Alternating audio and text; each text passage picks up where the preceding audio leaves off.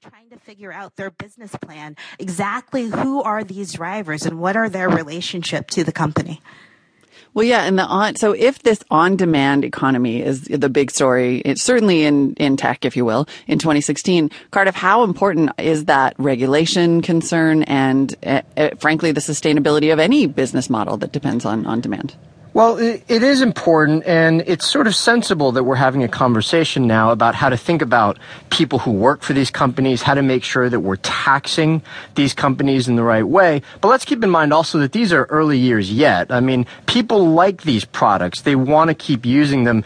And I think over time, the experience of using them is also going to become more and more customized because they'll learn more about what it is that we want. And so my sense of it is that the regulatory bit absolutely matters, but in the longer run, I think it's all just going to be swamped by the fact that consumers want these products. So I think these companies in aggregate will be just fine. I mean, any one individual company can have a stumble, but the industry itself, I think, will continue to grow.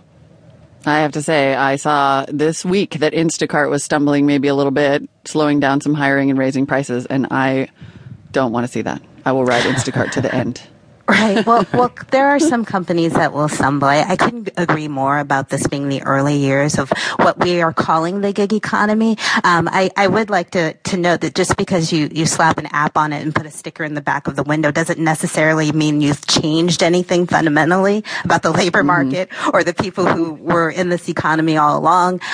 What has done is that the workers that used to be individual contractors and giving people rides and being part of this delivery service now are being organized into a company. And that means that some of the profits they made doing small-time gigs is now being taken by these bigger companies, these tech companies. And so there's still a lot of fallout and shakeout for how this will develop over time. That's Neela Richardson from Redfin and Cardiff Garcia with the blog FT Alphaville. Thanks, guys, and Happy New Year. Thanks, Molly. Thank you, Molly. Happy New Year. Markets are closed today, but we'll have a look at some of the big movers of the year when we do the numbers.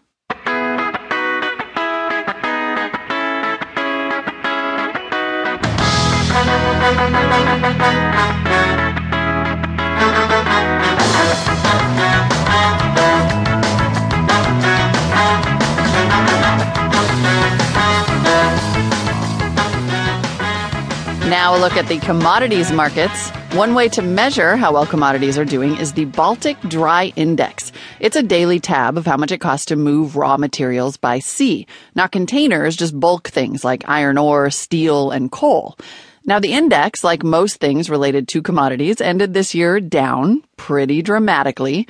But the Baltic Dry Index can also be used to predict how the coming year might look. Marketplace's Andy Euler explains. It's a pretty simple supply and demand equation. I'll let Paul Bingham explain. He's vice president of the Economic Development Research Group.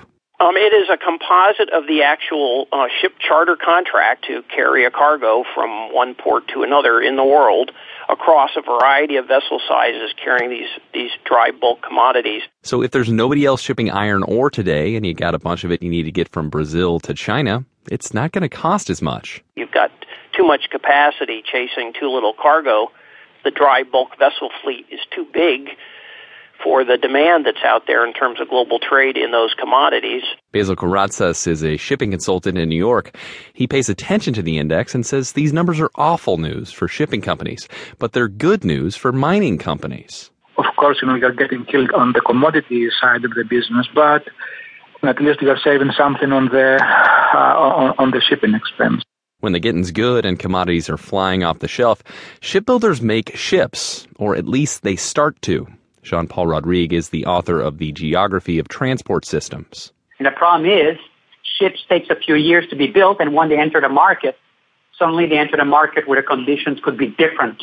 And that's currently what we are seeing right now. They call it a forward-looking indicator because what's on a ship today will be part of other economic activity later, like manufacturing or retail. So if demand for raw goods increases, this index will rise.